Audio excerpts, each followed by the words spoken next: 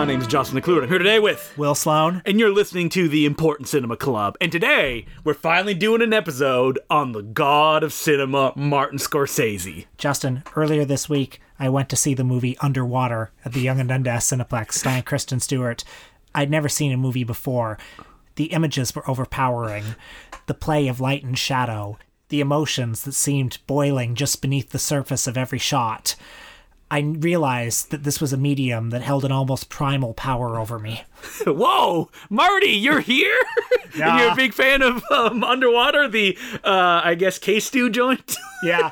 You know, that's a riff that's going to date this podcast instantly, because Underwater, which opened the second week of January 2020, is probably already forgotten by the time this episode drops. Probably. But you know what? It doesn't matter, because Martin Scorsese thinks that we should archive it and have it for history, because who knows what will be the important films of the future. You know, it's been 197 episodes, and it's taken us this long to get to the god Marty. Yes. And one of the reasons is, you know, you and I, we like Martin Scorsese, but one of the reasons is that what's a way to talk about him that isn't really boring? There is no way, except for the one that we're doing today. Right. We're going to talk about him as a cinephile, because he is, I think, more so than even Quentin Tarantino, the quintessential cinephile director. When you think of that auteur who respects cinema and builds off of cinema, I think that Martin Scorsese, not just in the movies that he makes, but in the acts that he does in preserving these films,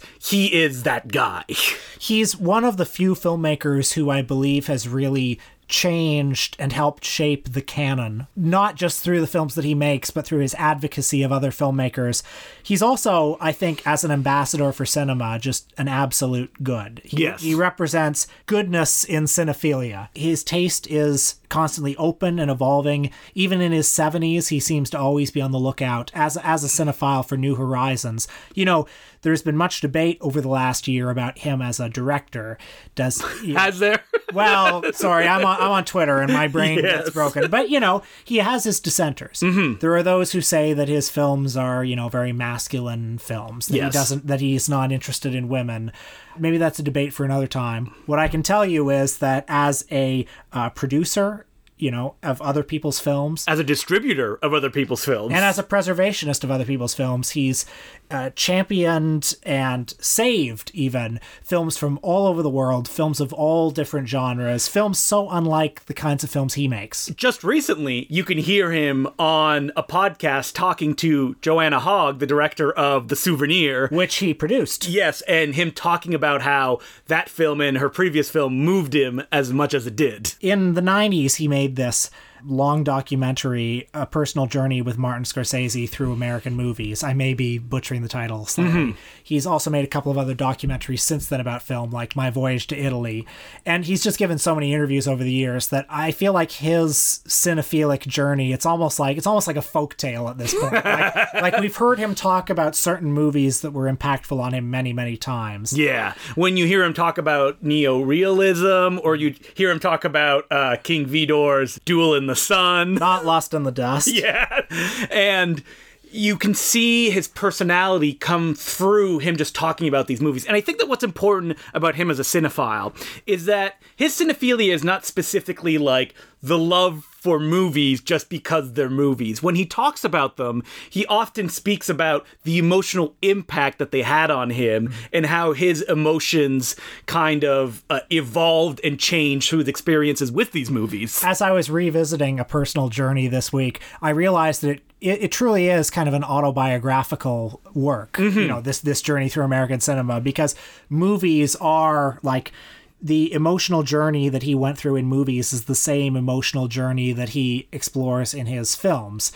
You can tell that with him, this frail, asthmatic Catholic boy who grew up in the Lower East Side in New York, you know, much like the Lutheran Paul Schrader, film was something that is both sort of sacred and profane to him, and film was also something that he sort of lived vicariously through as a child. I think that film, like you just said, it was his gateway to other experiences, that in some way he could have felt trapped in this place, and that place is, illustrated in something like Mean Streets, but films these big budget epics, these Italian down-to-earth dramas that allowed him to experience things he otherwise could not. And I think that when he talks about it, he talks about how it's changed him as a person. And, it's easy to get stuck in the trap of when you're thinking of Martin Scorsese of just like the films that he grew up with. But I think that as we talk more about him, what's really interesting is the fact that it isn't limited to like the American cinema that was out when he was a teenager. It's everything and continues to evolve. And, we all in our heads have an idea of what the Martin Scorsese style is. Basically, it's the Goodfellas Casino style. AKA, and he's admitted this himself, what he ripped off from Jules and Jim, François Truffaut's film. But I think also as he grows older, like you can see other influences starting to, make themselves felt in his cinema. Silence, for instance, draws a lot from Asian films.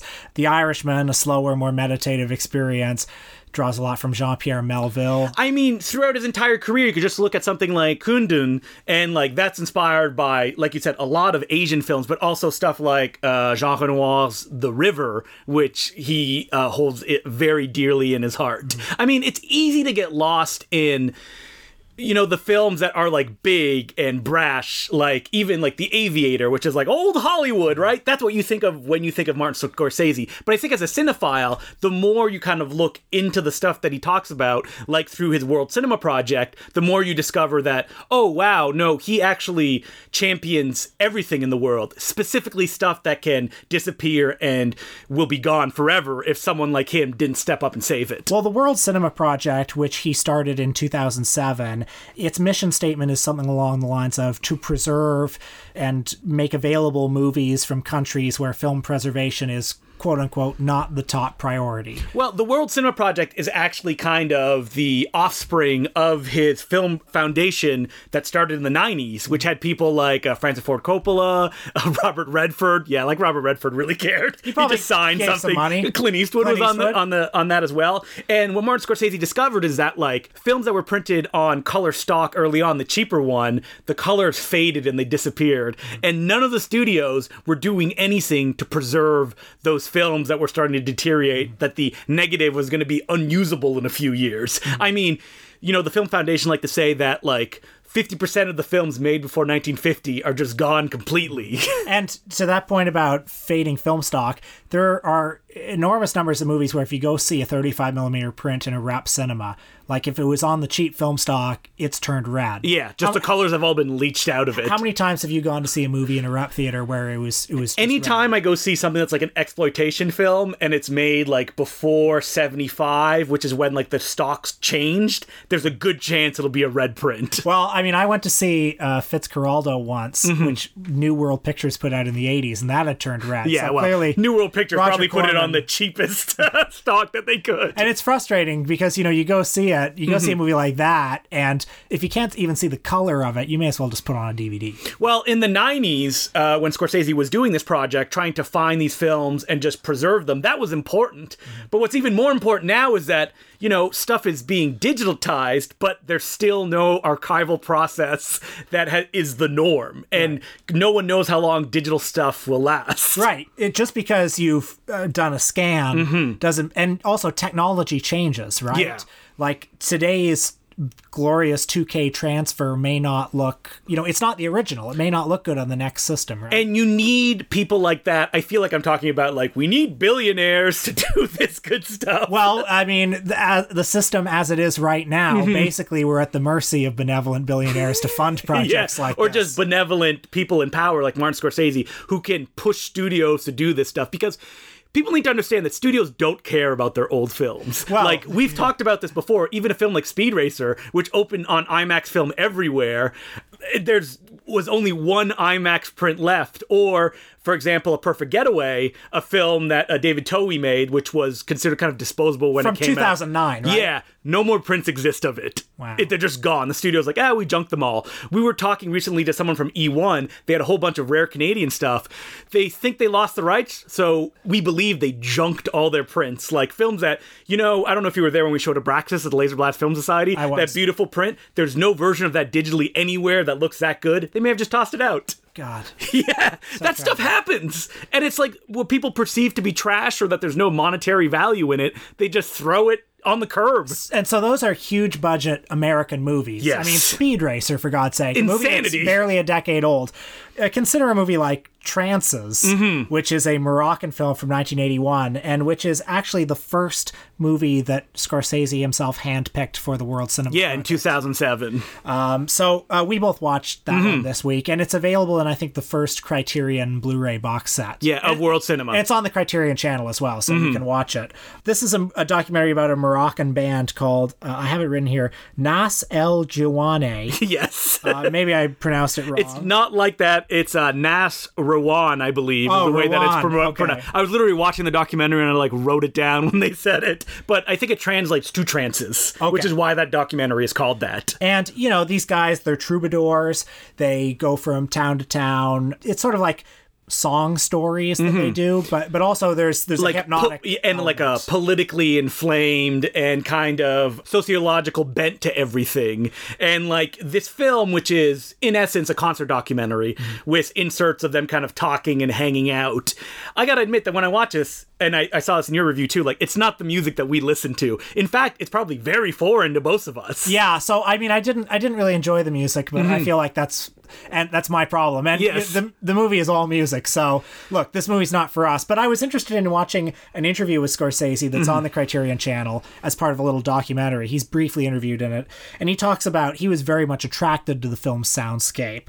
He liked the interplay of the language and the acoustics and the strings, and also the electricity of the concert footage. You know, we see how alive the audience is when they see the band, and there's even a concert where, you know, or a couple of concerts where the audience comes on stage and we see them sitting in the bleachers behind the stage. They're not supposed to be there. The security is there manning the stage, but the connection between the audience and the performers is so powerful. And Scorsese is, you know, very much interested in the electricity of a live music setting. You can see it in Shine a Light or The Last Waltz. The Last Waltz. Well, you know, when you say that, like, it's not for us, it's because we have no relationship with this kind of stuff, because this Moroccan music and this Moroccan society is never given to us at any point culturally, ever. And we also don't have a lot of context for the politics of the film. In the movie, it's mentioned that, you know, this band, who they're sort of considered like the Rolling Stones of Morocco, they're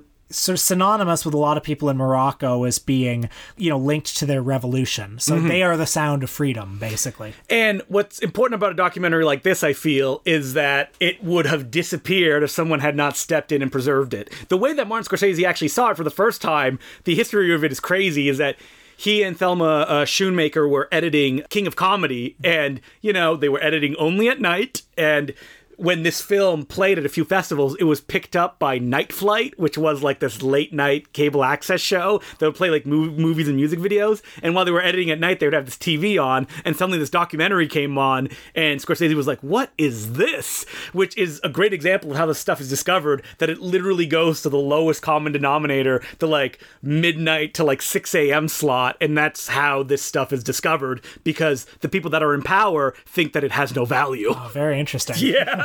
And, you know, it's important that it's on this World Cinema Project box set, whether we like the music or not, because you get a picture into something that otherwise you would never see. Exactly. Yeah. And the fact that Martin Scorsese is like putting this out in the world in an easily accessible form, whether through that Blu-ray box set or if you go on the Criterion channel, I think is incredibly important. And like, you know, we may say, I don't know if it's for us because we have no experience with it. There's other stuff on this box set that like, oh, maybe it will be for us, but it wouldn't be for somebody who gets trances. Exactly. And there are other films in there like Tuki Buki, which I haven't seen yet, but I Oh, it's great. to. Yeah.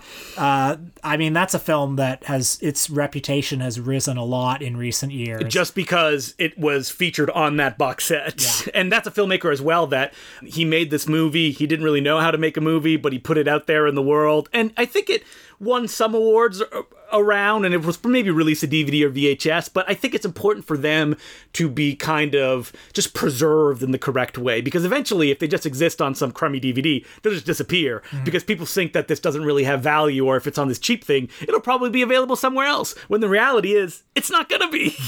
I mean, yeah, there's like Turkish films, I believe. There's an Edward Yang film, Taipei Story. Yeah, there's also the first film by... Apichatpong Weerasethakul. Yeah, I threw it to Will so he could pronounce that name. And Scorsese actually talks about how, well, this is a new film, like it was late 90s, early 2000s. Why does it need to be preserved? And he's like, well, it was shot on Super 16, and the technology to kind of capture it and make sure that it exists was disappearing, and that if we hadn't done this when we did it, the movie could have just disappeared. And, you know, we're talking about the Warp Cinema Project, which I think is like the main focus of Scorsese now. And as a preservationist, that's what most people talk about. But even like back in the 90s, he was saving movies left and right as they were coming up. So we're going to get to one of the movies that he's really championed. I want to talk just a little bit more about the personal journey through American film. In the way he describes his cinephilia, it illuminates some of the central conflicts that are, and some of the, I guess, aesthetic dilemmas or the themes that recur in his own filmography. There's a part in the documentary where he says, and I'm quoting, "The key issue for me was, what did it take to be a filmmaker in Hollywood? Even today, I still wonder, what does it take to be a professional or maybe even an artist in Hollywood? And how do you survive the constant tug of war between personal expression and commercial imperatives? What is the price you pay to work in Hollywood? Do you end up with a split personality?" So Scorsese in the documentary talks about how he views film primarily, ultimately, as a means of personal expression. And yet he's clearly also fascinated by genres. He's fascinated between the balance of art and commerce. And he likes limits and impositions. Well, Scorsese always likes to say in interviews that, wouldn't it have been great to work in the studio system, that they would force you to make movies, that you'd come in from 9 to 5, they'd give you a script, and whether you like it or not, like Michael Curtiz, you'd have to hit that studio floor and start shooting. I wonder what kind of art I could have made like that. One thing I'll say for him is that in a lot of his filmography, you can see him trying to adapt to different genres. There's Shutter Island, where he obviously draws a lot of influence from Val Lewton horror films. There's Goodfellas, The Departed. These are gangster movies in the gangster tradition. He even compares them to movies like White Heat. Or Age of Innocence, where he's kind of, not only riffing on Merchant Ivory films, we have Daniel Day-Lewis, but he's also like looking back to like George Cukor kind of high melodramas as well. I think when he takes on a project like Cape Fear and The Color of Money, part of the attraction for him is the idea of, well, how much of my personality can I impose on this, frankly, commercial product? Even something like After Hours was also a commercial imperative for him. Like, I need to prove to the money men in the studios that I can take something entertaining and deliver a product. The Aviator, too. Yes, yeah. The Aviator as well, which was a script that is pure Martin Scorsese, but was not one that he originated himself. So there is that, like, push-pull between everything that he does. But I would say that Scorsese, other than maybe something like The Color of Money and Cape Fear, he has mostly followed his own muse. And he said that, like, Cape Fear is something that he felt a little bit uncomfortable with when he made. That was supposed to be a Steven Spielberg project. Yeah, who ended up producing it. Yeah, that's right. Also, when he talks about Duel in the Sun, and I can listen to him talk about Duel in the Sun all day, he talks about how the images were so overpowering and sort of the hint of sex was so strong in it. It was almost too intense for him as a 4-year-old to take. And he clearly regards film as, like, he's attracted to the disreputable side of film. He talks in the Personal Journey documentary about, in addition to the prestigious films, the Cecil B. DeMille movies, which he probably also enjoyed for their kind of, seamy side as well. But he was also particularly interested in disreputable filmmakers like Samuel Fuller or Phil Carlson or, probably even Alfred Hitchcock to some extent. Today, you can see him in documentaries all the time from filmmakers from all over the artistic spectrum. Yeah, Bud Bedecker. Larry Cohen, he's in the King Cohen That's documentary. Right. Like, his phone must ring, like, he has a separate, like, filmmaker documentary phone that they call him. If he's busy, they get Joe Dante. Yeah. But if he can talk, he'll show up and he'll do it. Or Richard Schickel made a documentary about Charlie Chaplin in the early 2000s, and Scorsese's in it talking about he's talking about Monsieur Verdoux and A Woman of Paris, and he seemingly memorized the whole film, so he can just talk about them shot after shot after shot. If you go to IMDb and you click Martin Scorsese as himself, I believe he has something like 320 credits. That he's not doing this because this is how he pays the bills. He's doing this because he thinks this is important. I mean, even before he made any films, he was a teacher, and I think that idea of teaching and spreading this love of cinema is as important to him as anything in his life. It's also interesting looking at his NYU course syllabus, and this is when he was in his 20s, I think, and a lot of his classmates were probably around the same age as him, and some of the movies that he showed at NYU were Force of Evil, The Bandwagon, Johnny Guitar, The Searchers, El Dorado, and The Nutty Professor. These are movies that are sort of canonical at this point, right? They don't seem like that adventurous choice But now. they weren't at that time. At that time, they were disreputable. Yeah, exactly. Especially something like Nutty Professor, which was a big hit. Right. And so, what, you're teaching it in university? Like that Jerry Lewis, that crazy guy? Ugh, to get Joe Dante and Martin Scorsese in a room just to talk about Jerry Lewis. What a thrill that would be. But yeah, he's interested, like in those films, he was interested in a lot of cases, the genres they represented and how those genres would evolve over time. Whenever he's talking about genres, and he devotes different sections to the Western, the musical, the gangster film, in every case, it seems he's fascinated by the loss of innocence that happened after the Second World War, how the Western got darker, the musical got darker, gangster movies. In gangster movies, gangsters were replaced by, capitalists. Yeah. So as a cinephile, I mean, he's often talked about as this symbol of auteurism. As much as he is a champion of personal expression in film, he's also, in the way he talks about movies, fascinated in how movies just evolve naturally over time, the way that society changes movies. And just like how movies can have an emotional impact on people, not just specifically of like, I am reacting in the way that the filmmaker wants me to, but in how these images affect me and I take it internally throughout the rest of my life. Why don't we talk about a movie that he really put on the map, which is Peeping Tom. Peeping Tom, directed by Michael Powell. One half of Powell and Pressburger. Yes, the filmmakers who made Red Shoes and Black Narcissus. And Peeping Tom is the film that killed Michael Powell's career. It was made in 1960. It's kind of like a Hitchcockian thriller. Same year as Psycho, in fact. Yep, about a man that goes around filming the deaths of women, which he kills himself with a tripod with a little knife on the end. Now, I know when I give that synopsis, it sounds very gimmicky, like, the knife on the tripod. Ooh, what a great kill. But what the movie's really about is voyeurism and the way that we're affected by movies, seeing emotion in movies, and what is real in those emotions. Yeah. And this is a film, like I said at the beginning, that killed Michael Powell's career, that people thought was trash, and then it just rubbed them in the wrong way. Yeah, as I was watching it this time, I was trying to figure out, why did this movie kill Michael Powell, but Psycho only propelled Alfred Hitchcock to new heights? I have a theory for that, is that this movie is so slick, and it's shot the way Michael Powell shot everything beautifully, that was a shock to people to see this kind of violence and this kind of like psychosexual feelings projected on the screen, painted in this way, while Psycho was shot like a TV movie was. Yeah, I mean, Hitchcock used his TV movie crew, so it has a different aesthetic that almost gives it a B-movie aesthetic. Consciously stripped down, consciously disreputable, and gritty in a way that's like, look, this is ugly material, so we're going to shoot it in a very prosaic style. Yes. But yeah, if you shoot the murders in Peeping Tom as beautifully as you shoot the Red Shoes, I guess critics thought that he was somehow endorsing the murders, right? And it's so aesthetically pleasing that a critic or even a viewer can be like, whoa, like, this is very disturbing because I am familiar with all these stylistic touchstones and you're pushing it in a way that it should not be pushed. What's interesting about Peeping Tom is that when it was released in America, it played a lot in black and white. It didn't play in color. In fact, I believe in New York it only played in one theater, and Jim McBride, a good friend of Martin Scorsese, was very influenced by it, and that went into his fictional film David Holtzman's Diary, was inspired by Peeping Tom and that kind of like voyeuristic gaze on all this stuff. Hearing Scorsese talk about a movie like Duel in the Sun, you can see what attracted him to this, and even sex. Yeah. But the way that sex sort of boils under the surface. Scorsese as a director, obviously his movies, he was working in a time of more freedom, and his movies are more frank and explicit in their sex and violence.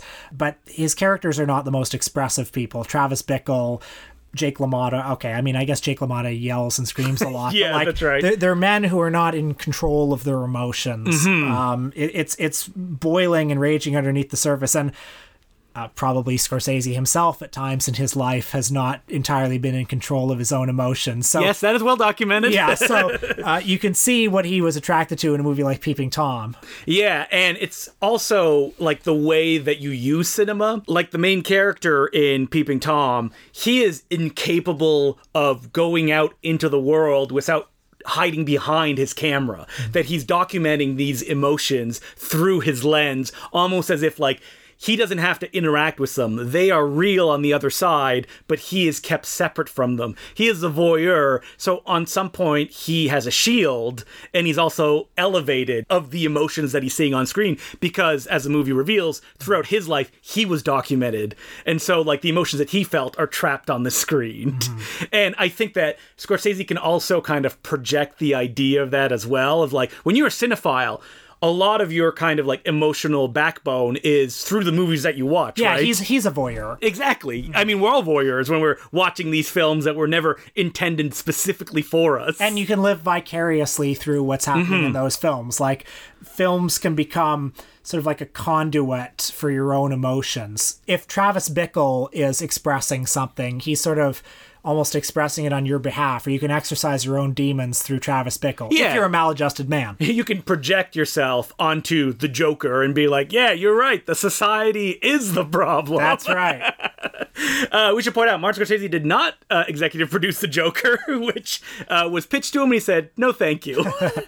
So, you know, Peeping Tom is a film that, you know, because it tanked, it was kind of forgotten. Michael Powell did direct a bunch of films afterwards, but it wasn't until the company Correns came and visited Scorsese and said, hey, we hear you like this movie. We'd like to distribute it again. Can you give us money to do that? And he said, yeah, sure. And he gave him the money and allowed it to go back into the world and to be rediscovered in these newly struck prints, which allowed people to see it in a way that they never had before. Mm-hmm.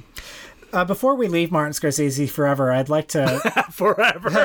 Rest in peace, Marty. Yeah, gone too soon. I'd like to read from a couple of things that he wrote. One is from a recent introduction that he gave to a book on Korean cinema. It's called Virtual Hallyu, Korean Cinema of the Global Era. He begins by saying, to find a filmmaker or group of filmmakers with a new approach to film language, new answers to the question of what a movie is and what it can be, it's one of the most rewarding aspects of movie culture. The pictures coming out of Iran and Taiwan in the 1990s, for example, required an adjustment.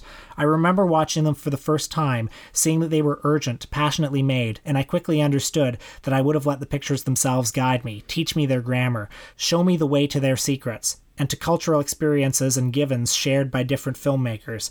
The great Korean cinema of the late 90s and 2000s crept up on me, slowly and without warning.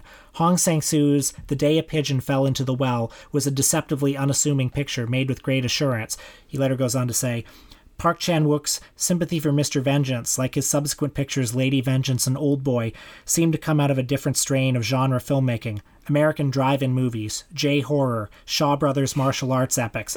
But the violence and action and chaos became expressive instruments, and the films were as ferocious as a great Eric Clapton guitar solo. But lingering in the background was that same unease and melancholy that I recognized in the other pictures. He goes on to talk about a lot of other movies, but that gives a sense of the way his mind works and the breadth of knowledge about film he's able to bring. Can you imagine Marty sitting down and like watching a Shaw Brothers movie? He's like, oh, there's a Chang Che film that I haven't watched. Reel it up and let me watch it. I mean, clearly he knows what they are. Yeah, clearly he does. He's seen them. And the other one is from the 90s. It was a letter to the editor that he wrote to a newspaper. I'm not certain what the newspaper is, but this letter to the editor has been widely quoted. The article was called, Excuse Me, I Must Have Missed Part of the Movie. The article cites Federico Fellini as an example of a filmmaker whose style gets in the way of his storytelling, and whose films, as a result, are not easily accessible to audiences. Broadening that argument, it includes other artists, Ingmar Bergman, James Joyce, Thomas Pynchon, Bernardo Bertolucci, John Cage, Alain Resnais, and Andy Warhol. It's not the opinion I find distressing, but the underlying attitude towards artistic expression that is different, difficult, or demanding. Was it necessary to publish this article only a few days after Fellini's death? I know it's a dangerous attitude, limiting, intolerant. If this is the attitude toward Fellini, one of the old masters, and the most accessible at that, imagine what chance new foreign films and filmmakers have in this country. It reminds me of a beer commercial that ran a while back. The commercial opened with the black and white parody of a foreign film, obviously a combination of Fellini and Bergman. Two young men are watching it, puzzled, in a video store, while a female companion seems more interested. A title comes up. Why do foreign films have to be so foreign?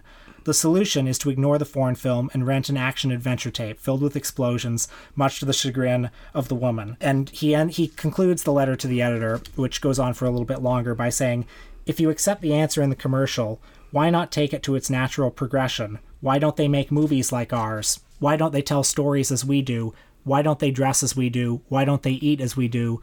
Why don't they talk as we do? Why don't they think as we do? Why don't they worship as we do? Why don't they look like us? Ultimately, who will decide who we are? I agree with Martin Scorsese. I mean, at the end of the day, what Marty is championing is like humanism, right? That you're open to every experience in the world, and you can do it through movies, the most accessible form of that, which I think is important, and I think that it's something that people don't talk about him when they talk about him as a cinephile. So Martin Scorsese, come on the podcast. Yeah, let's have you on here. We'll have a chat. Listen, you can fly us up to New York if you want to come down here. We'd be open and visiting you. All right, so, we said that was it for Martin Scorsese, but we lied, because we're doing a Patreon episode on, is it his most ignored film? Well, it's widely seen, but one of his less loved movies. One of the ones that everybody sort of says, oh yeah, that one. Which you did last week. Yeah, Gangs of New York. So, did we like it? Did we hate it? Well, you're going to have to listen to the episode to find out. It's at patreon.com/The Important Cinema Club. $5 a month, and you can become a subscriber. You'll get it, and you'll get everything else that we've done before then. Hundreds of episodes on all types of deep cut topics and also stuff we love. Mostly stuff we love, which is also deep cut topics.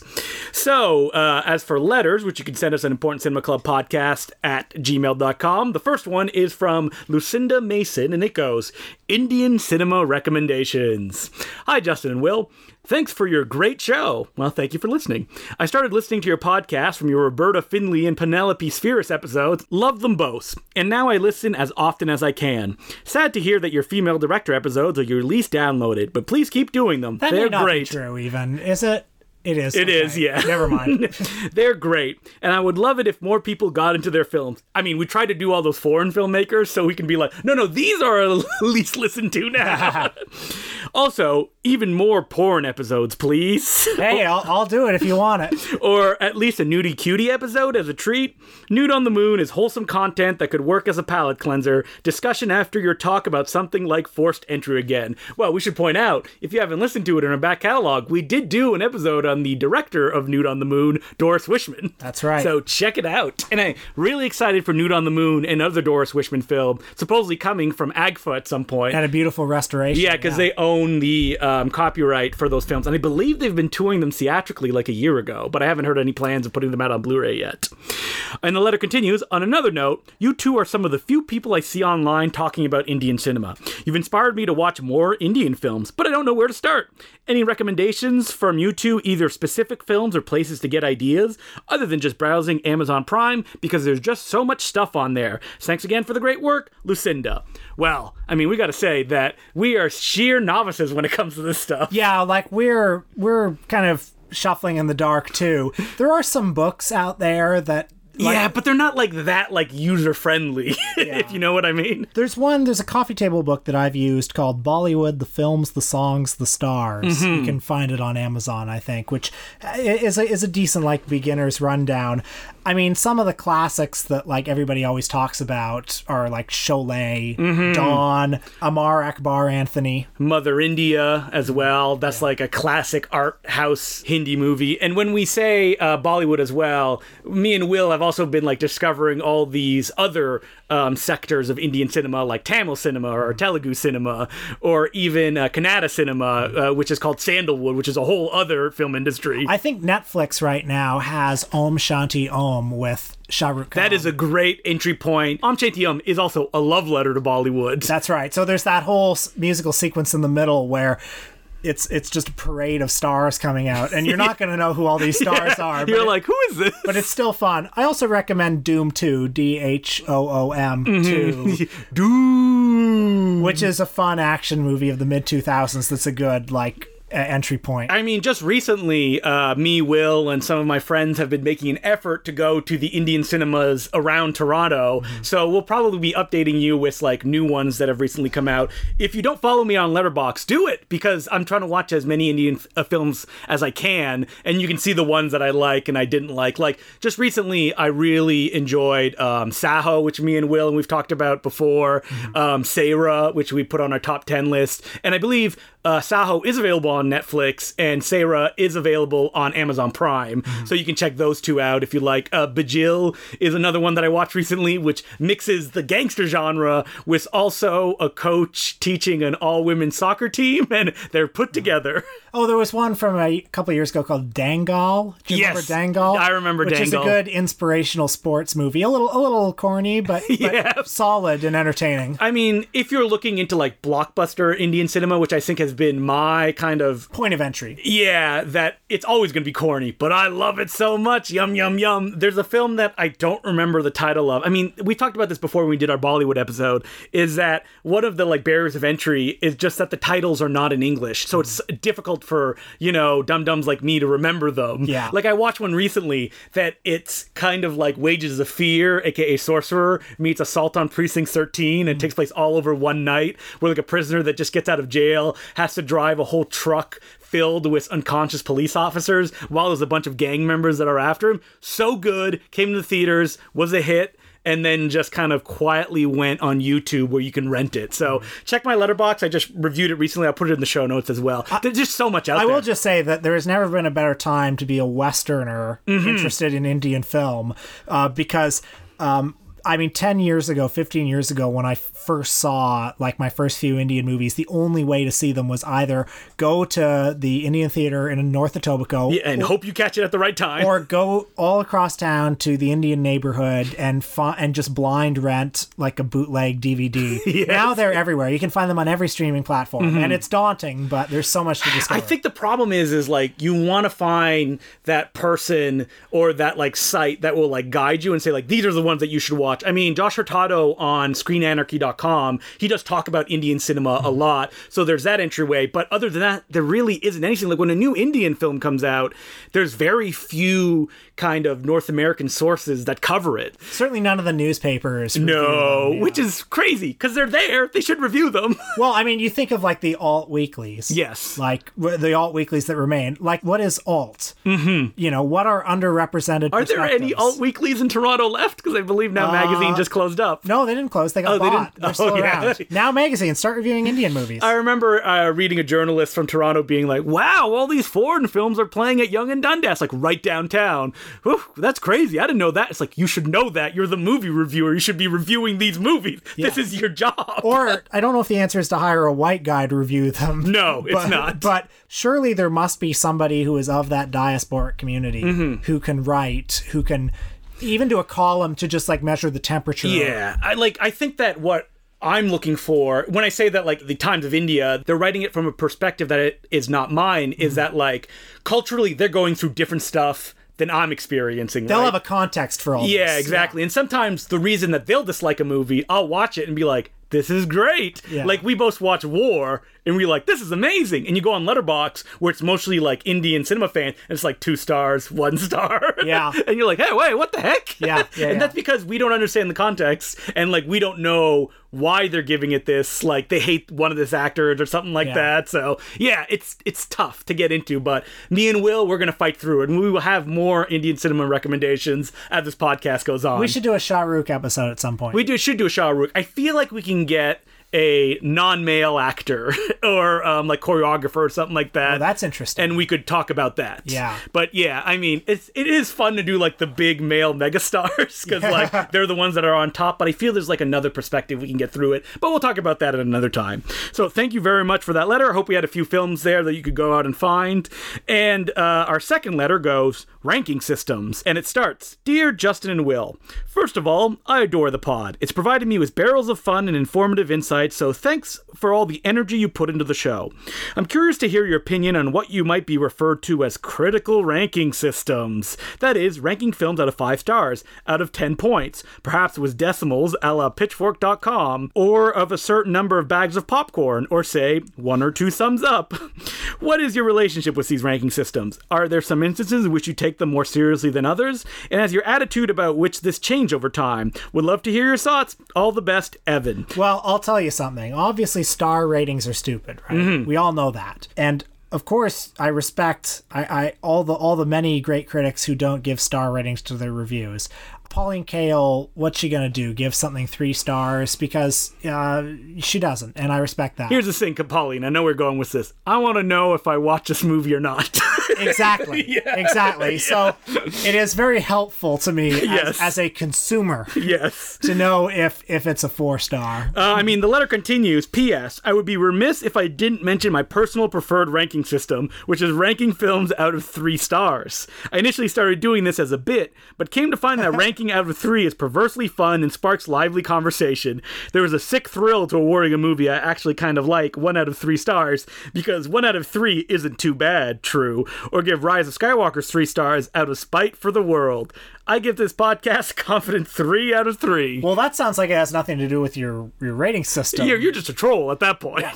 Well, I would love the lively conversation that comes out of this. See, I wanna do the Spinal Tap question, which is, well, if 3 is the highest, why not make 5 the highest? Yeah, that's right. Well, this goes to 3. Yeah, exactly. I mean, star rating system was something I hated for the longest time. I was like, no. When I started my first website, I'm like, not ranking stuff on stars. And then I believe it probably switched on Letterboxd, where I started going through old reviews and I was like, do I like this or not? I know I've watched it. So I have actually a very regimented star system, which is 3 stars. If you really want to see it. Like, maybe you'll get some enjoyment out of it. That sounds like 2 stars. No, 3 stars. Okay. 3.5 is, oh, you know what? If this interests you, go and see it. I had fun with it, but it was lacking in some areas. 4 stars is, yeah, check it out. This is great. This would be a recommendation. 5 stars, yeah, I don't know, perfect. Loved it. I mean, for me, I feel like 3.5, 4. Those are what you rate a lot of movies. Yes, 3.5 and 4 is what. If I don't like something, maybe I'll give it 3. Like if it had me, and then it dropped the ball halfway, 3 stars. And if I don't like something, 2.5. If I hate something, like 1.5. But I rarely give those out. So, folks, if you want to translate that into normal people talk, 3 stars equals 2 for Justin. No, see, the thing is, like, 2 stars is failure. That's under 50%. So like 50% is failure. So like if I brought that to like a person in authority, and by authority I mean my parents, they'd be like, "What the fuck is this?" Okay, right? Okay, I see. I mean, 1 star, 1.5 for me. That's failure level. That's complete failure level. Yeah. 2 stars, 2.5 out of 5. I mean, 2 stars, 2.5 is like, I don't recommend this. I don't like this. Yes. But yes, there are images on the screen. Yeah, but I agree with you. There are things to recommend in it. I think that your lines up exactly with mine. But after 3 stars, I give a lot more 2 stars than you do, though. Yeah, you do. Yeah. But you're also trollish on Letterboxd with 2 stars as well. Yeah, a little bit. Because here's the thing: when people are seeing that top bar on Letterboxd and they see 1 or 5 stars, they will click on that review because they want to see what that person says. Well, so I'm not disingenuous in those ratings. But, no. But what I will say is that 1 star and 5 stars are both provocations. Yes, they are. Exactly. Yep. I mean, you were saying earlier tonight that if you see I give something like 4.5, like that will get your interest because you're going to be like, ooh, this sounds good. Well, Justin's been watching a lot of Kung Fu movies lately, and if I see him give a Kung Fu movie 3 stars, I say, no, I'm not going to watch that. No, I wouldn't recommend you to watch it. But if I see him give it 4 stars, it's like, okay, I'm going to watch that. Yes. And if you see me give something no stars, it's a Canadian film, and I will not give it a critical rating. All right, so if you want to send us letters again, it's importantcinemaclubpodcast@gmail.com. What are we doing next week, Will? We are doing Lucretia Martel, director of the recent film Zama, as well as a small number of other films. Small but acclaimed. Yes. She is also the person that led the jury that gave Joker the Golden Lion. Well, I think it's pretty well known that basically certain people on the jury wanted to give the Golden Lion to Polanski. Oh. and she didn't. I mean, I don't know. Maybe this isn't true. Yeah. I've heard it through the grapevine that certain people who were involved in certain other film festivals might have wanted to give Polanski the award. Yeah. So until next week, my name's Justin Clue. I'm Will Sloan. Thanks for listening. Justin here, just interrupting for a moment to clarify the Indian movie that I was talking about was Kaithi, K-A-I-T-H-I. It came out in 2019. It's the one that I described as Wages of Fear meets Assault on Precinct 13, and it's currently available for rent on YouTube. I'd also like to thank all of our new Patreon subscribers. So that includes Tom Golden, James Majur, Sean Kelly, Matthew Hemsley, Vincente Perez, Harry Westergaard, Phil Moore, Joshua Clark, John Carter, Josh, Alex, and Glenn Stefani. Thank you very much for becoming Patreon subscribers. We could not do this without you. Also, for Patreon subscribers, I am doing a contest this month. I'm trying to do this more often. If you go to the Patreon page on the Gangs of New York episode, you will see I list a title of a Blu-ray I will be giving away in a draw. So if you would like that Blu-ray, go to patreon.com/The Important Cinema Club, become a member, listen to all those episodes, and also enter your name in the comments of this week's Patreon episode, which again is Gangs of New York. And as per usual, if you could like and follow us on Twitter, Important Cinema Club, on Facebook, it would be greatly appreciated. I also talk about my letterbox, which is just my name, Justin Decloux, D-E-C-L-O-U-X. If you want to know everything that I'm watching, follow me on there, and you will get an inner look of the way too many movies that I consume on a daily basis. And with that, I'll return you to our regular scheduled programming. I got the Oscar fever. Hope you got it too. Is that a real song? That's from On Cinema. Oh, of course it is. So the Oscar nominations came out, and yep. Well, that's us for this week. Goodbye. Movies are back, folks, and they're better than ever. Have you written a tweet of "I've got Oscar fever" yet? Well, at various times I tweet something to the effect of that the Oscar race is heating up. Yeah, that's right. It just feels sort of immoral to have the Oscars, doesn't it? You know, it does. Against the backdrop of all this suffering and degradation. I mean, there should be no entertainment. Australia is burning to the ground. There are kids in cages at the border. Mm-hmm. It's just China is locking up its Muslim population. Awful. Just so much pain and misery in the world. Mm-hmm. So I think they should cancel the Oscars. Yeah, especially because Adam Sandler did not get nominated. I know. Speaking of misery and pain. Yeah, looking at the Oscar nominations, I felt all interest in the proceedings just evaporate because there's not one name on that list that I'm like, ooh, I hope they win. Yeah. So it's like, I don't really care. I mean, who cares if somebody wins an Oscar? Me, if the Sandman wins. Yeah, it's only in that case where it seems like, an absurd miracle. Yeah, exactly. But yeah, if you tell Michael Keaton for Birdman. That would have been nice. Sylvester Stallone for Rocky. Creed. All the few who I've actually invested myself in have all lost over the years. So, if you told me that Quentin Tarantino is going to win this year, I would say, I don't care. Right, yeah, I don't care. Yeah. I mean, his place among the immortals is assured anyway. Who cares? Yeah. And there's not going to be any host. I guess what I'm curious about is with that Adam Sandler point. Mm-hmm. So Adam Sandler's not nominated, and I guess I get that Uncut Gems is a movie that wouldn't appeal to the hypothetical Academy voter. Yes. All of the Academy voters we know are old. Kevin Smith. Is he an Academy voter? Yes, he is. Of course, he probably would like that movie. Yeah, he probably likes Uncut Gems. No, I'm thinking of people like somebody like John Peters, like who's an old guy who's in the Academy, or I don't know. Well, Olivia de Havilland going through her screener pile probably isn't going to be excited for Uncut Gems. Well, I mean, obviously they only watched the films that popped up on Netflix. That would only explain all the nominations the two popes got. Well, this is the thing, because clearly I live in a bubble. I live in an echo chamber, just around people who agree with me.